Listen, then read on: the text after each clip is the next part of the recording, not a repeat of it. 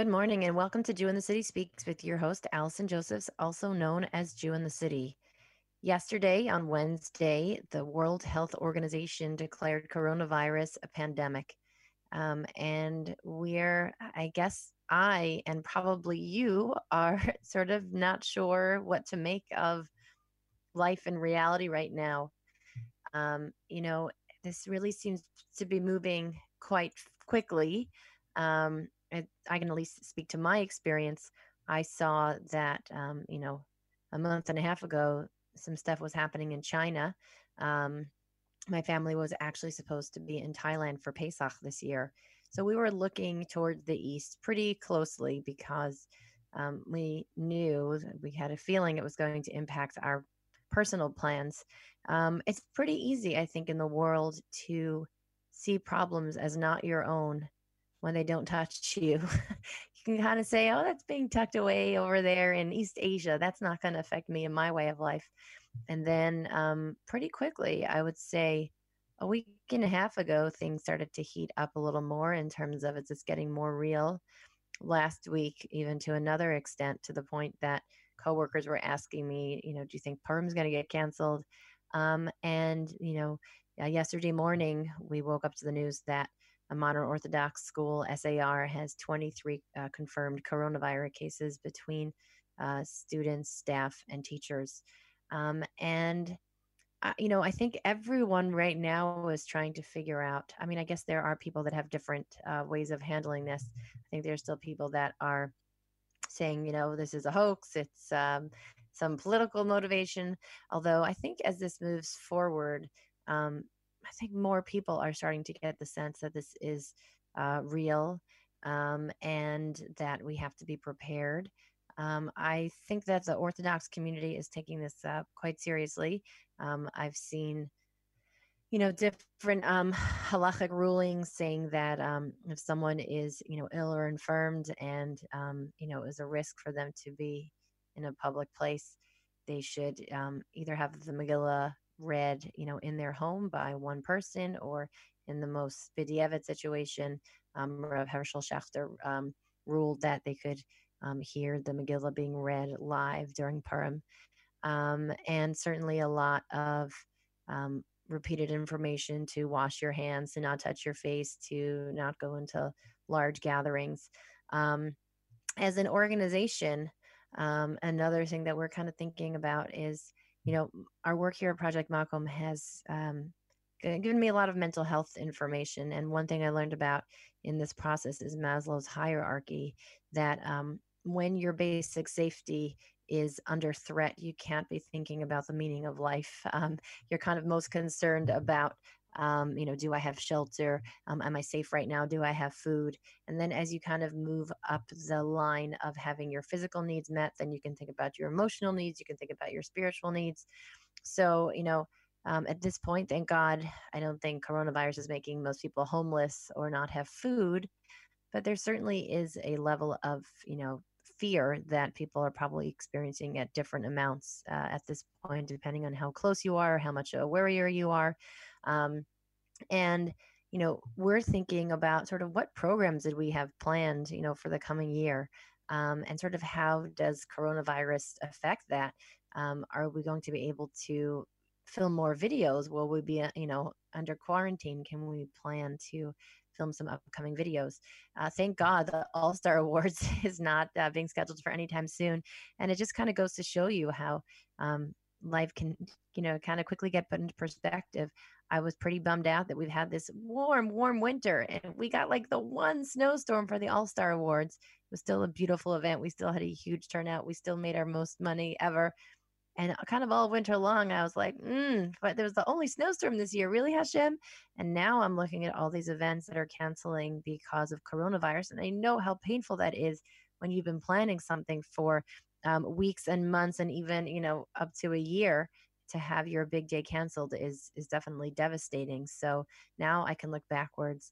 And they say, like, what is the Gam Latova? How does you don't always see the Gam Latova beforehand, but sometimes you can look back and I can say, thank you, Hashem, that you only made it snow and you didn't make it a pandemic when we were having our gala at Alice Tully Hall. So that gives me some appreciation for that. Um, I think the other thing I'm thinking about is some of the issues that we normally deal with here at Jew in the City. You know, when it comes to, we've been dealing with anti Semitism recently. We've had our Meet a Jew in the City, Make a Friend pop ups. We had one last week, it was super successful. We wrapped our rugelach in individual Ziploc bags to make people feel more comfortable. But I think last week's sort of level of people's fear and anxiety is different than this week's, will be different than next week's. Um, but we sort of think about like, if we go up, Maslow's hierarchy, is anti-Semitism sort of the top threat that we're dealing with right now, or do we have sort of this more immediate threat?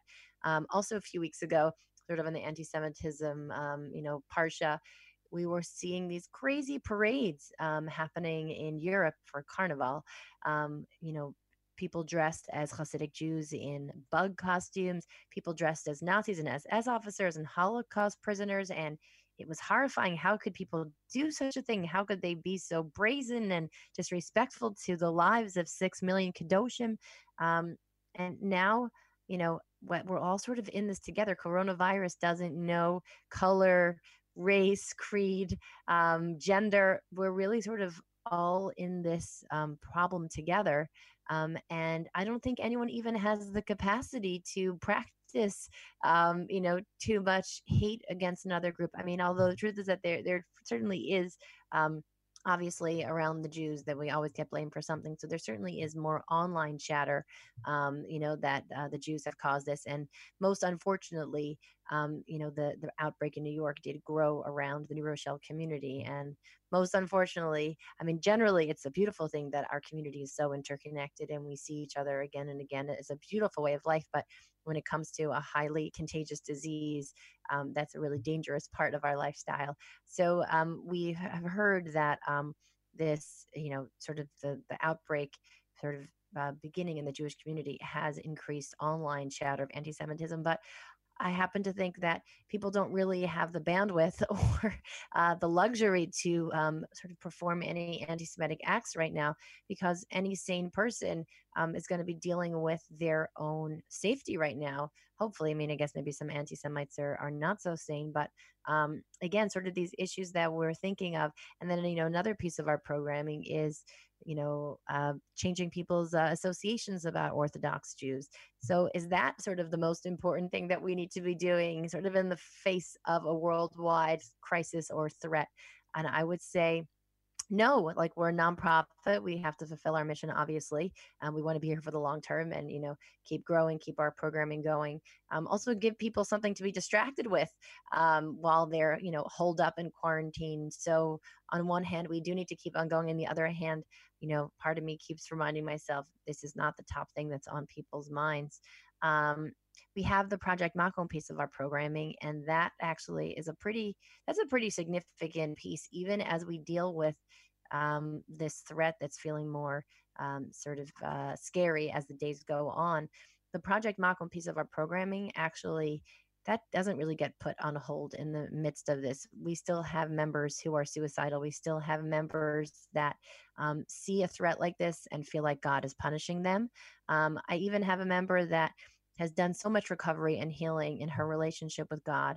And she saw an email that I thought was completely healthy, talking about turning to tefillah and, prayer and faith in these troubled times. And it triggered her a little bit. She said, "This is where I came from, that, kind of everything gets blamed for, we made mistakes and we turned to God." And I explained to her that that's not how the email that she got was approaching it. Number one, we're all very much talking about this worldly solutions. No one has their head in the sand and is pretending that anyone with a normal hashkafa or approach, that is, no one has an approach that, well, we'll just pray this virus away. That's certainly not going to happen.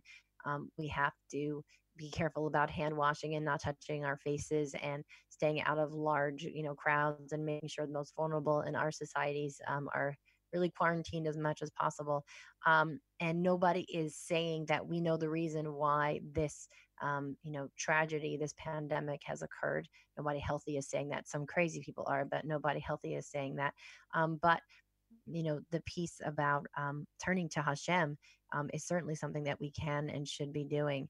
And so our members continue, a lot of them, to be in challenging positions in terms of their living situations, in terms of, how they feel about themselves, how they feel about God. And so we are hoping that we can continue our Project Makom programming to do social events so these members don't feel isolated. Because if you're already dealing with pre-existing mental health conditions and you add anxiety onto that, that certainly is a lot to burden. It's a lot to shoulder. If you have voices of guilt or terror in your head about God and Judaism, that's a whole different thing mixing in than the rest of us that have a healthy approach to God and Judaism. So we're hoping that we can continue, in small gatherings with lots of washed hands, to have Project Mako events, social events, Jewish classes. We can certainly move events to video calls, which we do sometimes anyway. But if we need to, if we get quarantined, if that's what the CDC is recommending, then we could have just sort of a online experience, although it's not the same thing as seeing each other in person. We have 2 Shabbatons upcoming in May, God willing.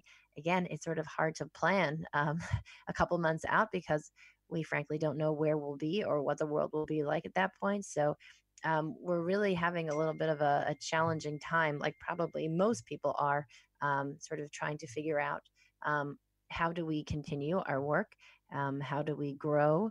A few months ago, we were talking about sort of planning our next stages for the future of the organization. And, you know, that thought of like planning future growth, I'm not sort of looking in that same way right now. I'm thinking like, how do we sort of weather this storm? How do we continue fundraising to pay for our programs as they are now? How do we continue executing our programs in sort of this change dynamic?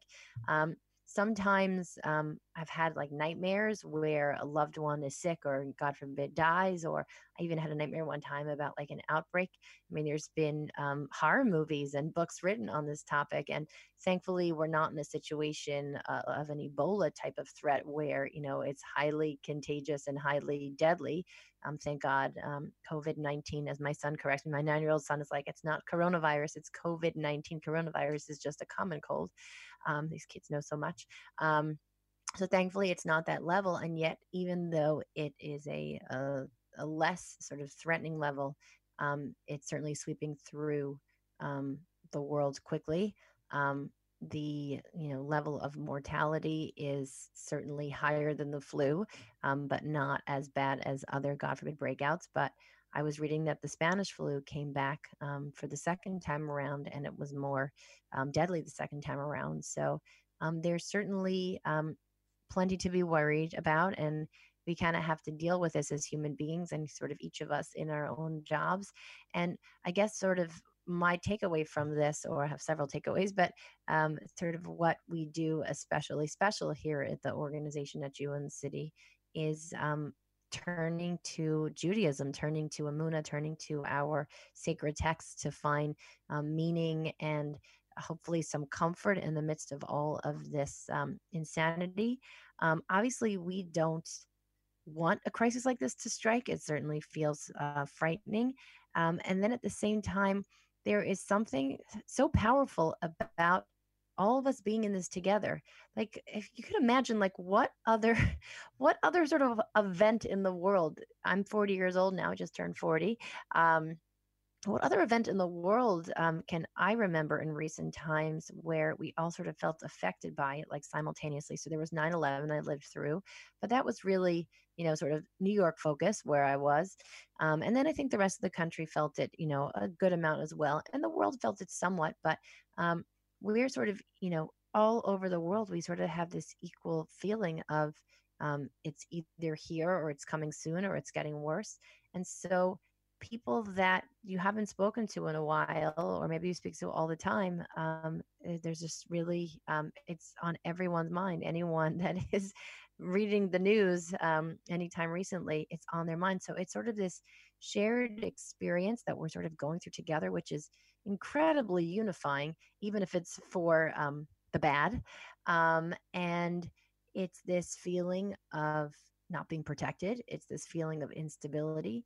I think when we are living in our nice, warm, safe homes and have plenty of food and our jobs feel secure, and obviously this is not for everyone, but for many people, when we are living in stable and secure situations, we kind of feel on top of the world. We feel like the world is our oyster. I could go here, I could do that. And again, not everyone has that capability, obviously, but many people, we just traveled to Greece a few months ago and you couldn't even flush your toilet paper there. We went to China last year and they didn't even have toilets. They had holes in the ground. And so even, people living in some of the lowest, economic places in the US still have basic functions in everyday life that they're missing in other parts of the world, places that we would consider reasonably developed. And so, a lot of people here have smartphones, even, if they don't have a ton of money put away in the bank, live paycheck to paycheck, sort of what our basic standard of living is so incredible. And most people do have, a decent amount of safety. And then suddenly, in a matter of days, even the wealthiest people are kind of in the same boat as anyone else. You have world leaders now who have tested positive for coronavirus and are quarantined right now, and so um, suddenly everything has sort of evened out, and we have this unified thing that's bringing us together.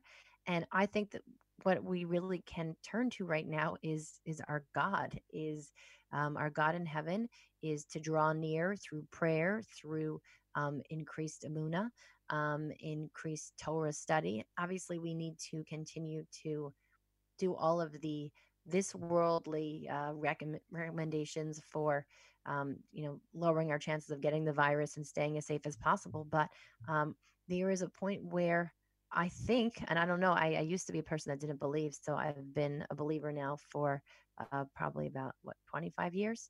um, I don't know how I would face this without believing in something more. And they say that there's no atheist in a foxhole. And I wonder, for the people that normally sort of can't fathom believing in a higher power, in these moments of sort of feeling terrified or anxiety ridden, do you open yourself up to saying, gosh, maybe there is a plan, maybe there is something bigger, maybe there is something to hope to? Because it seems like, how could you continue when those basic stabilities of life start to get ripped right out of the rug, right under your feet?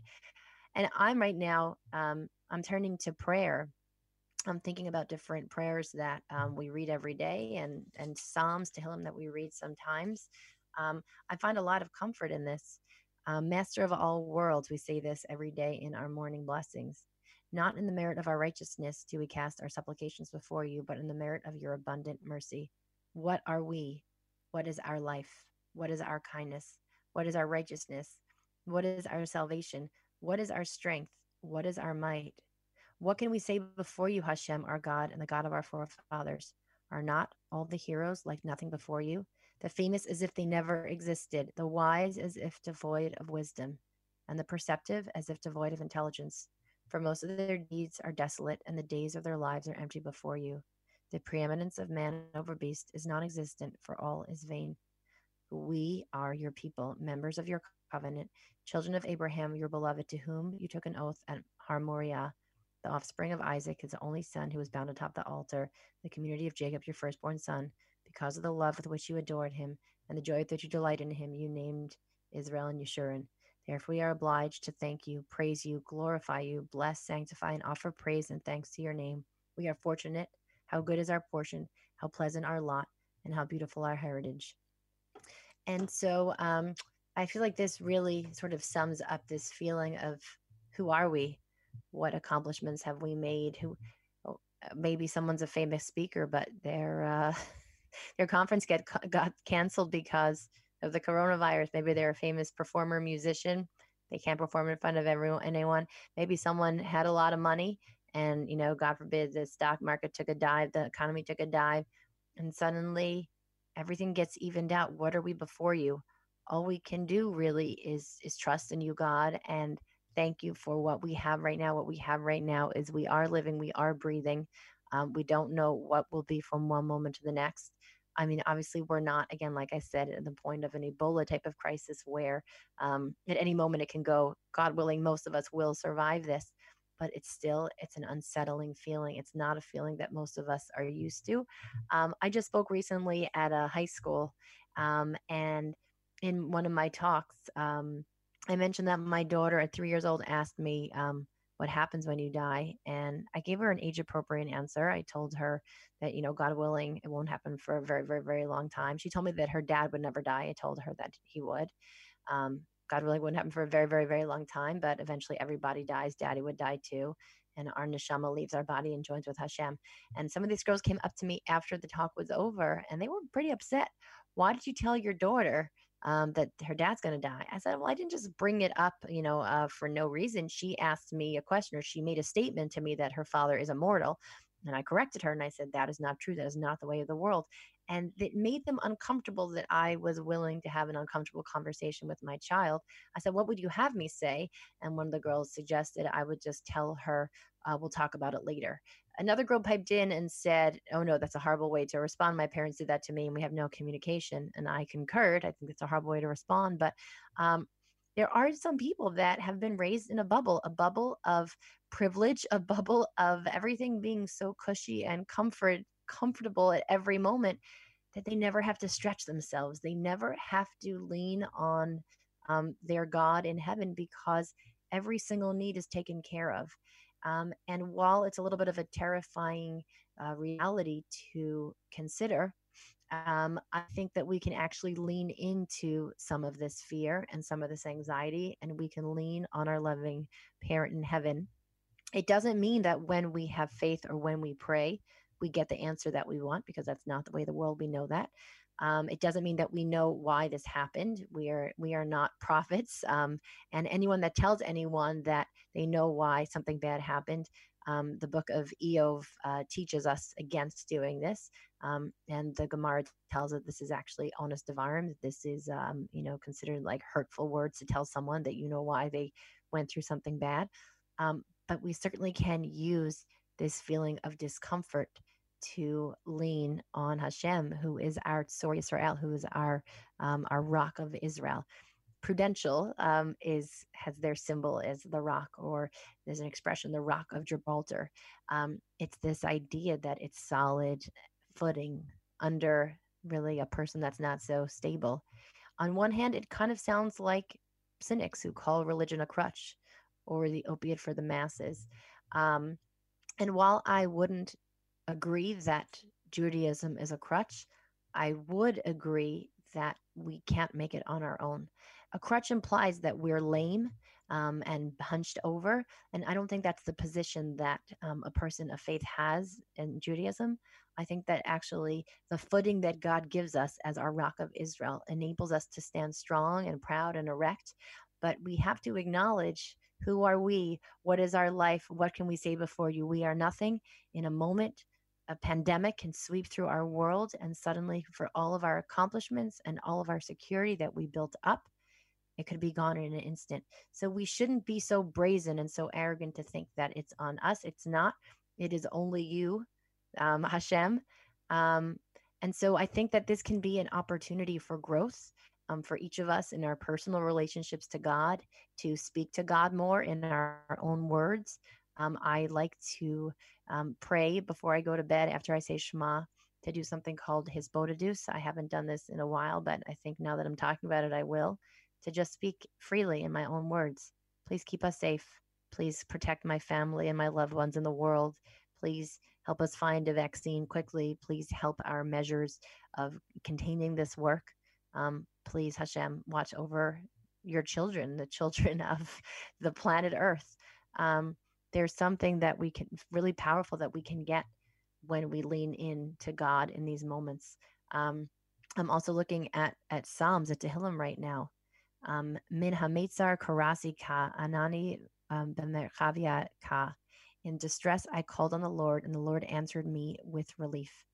The thing about Meitzar is that they say from the straits or from the narrows. And as I was looking at this, I was thinking about quarantine, being trapped. So it could either be in my distress, or it could also be sort of in my little box where I had to stay for 2 weeks. I called out to the Lord, and the Lord answered me and brought me relief. God is on my side. I have no fear. What can man do to me? With God on my side as my helper, I will see the downfall of my foes, coronavirus. It is better to take refuge in God than to trust in mortals. It is better to take refuge in God than to trust in the great All the nations have beset me. By the name of God, I will surely cut them down. They beset me, they surrounded me, but the name of God, I will surely cut them down. And it kind of continues like this. And I think that obviously this is still developing. There's still a lot that we don't know. But I would implore everyone listening today, whether you're a believer or a possible believer, or very much a believer, we can use this opportunity to increase our faith, increase our acts of kindness, increase our prayer. Uh, we're going to try to, as our response to this epidemic or pandemic, there we go, try to find ways to bring inspiration to you, our readers and listeners. Because, again, like I said, maybe some of the other things that we do feel sort of less urgent in a time when safety feels like the number one priority. But um, mental health is a part of safety as well. If we go into panic, that won't be good either. And so we're going to try to, in the, coming weeks or however long this lasts, to find ways to bring you content that will hopefully give you inspiration, hopefully, put a smile on your face. Look for acts of kindness that are being done. We had someone we were supposed to bring on for the show today talking about acts of kindness in the time of coronavirus, and he was too busy helping out with coronavirus to talk to us, but hopefully we'll bring him on soon. And that's the way that we're going to respond, because obviously we can't pretend that nothing's happening. That would be insane. And we can't lose our minds over this. And we should use this as an opportunity for growth. And hopefully, when this is over and we all survive this, we'll be able to look back. There will unfortunately probably be some losses, and that will be hard to manage. But for our own growth, what we'll tell our children one day, how we got through it with faith and acts of kindness and prayer. And so we are wishing everyone listening out there health and increased faith, and we should only hear good news. Thank you for listening, and you can catch us same time, same place next week. Bye bye.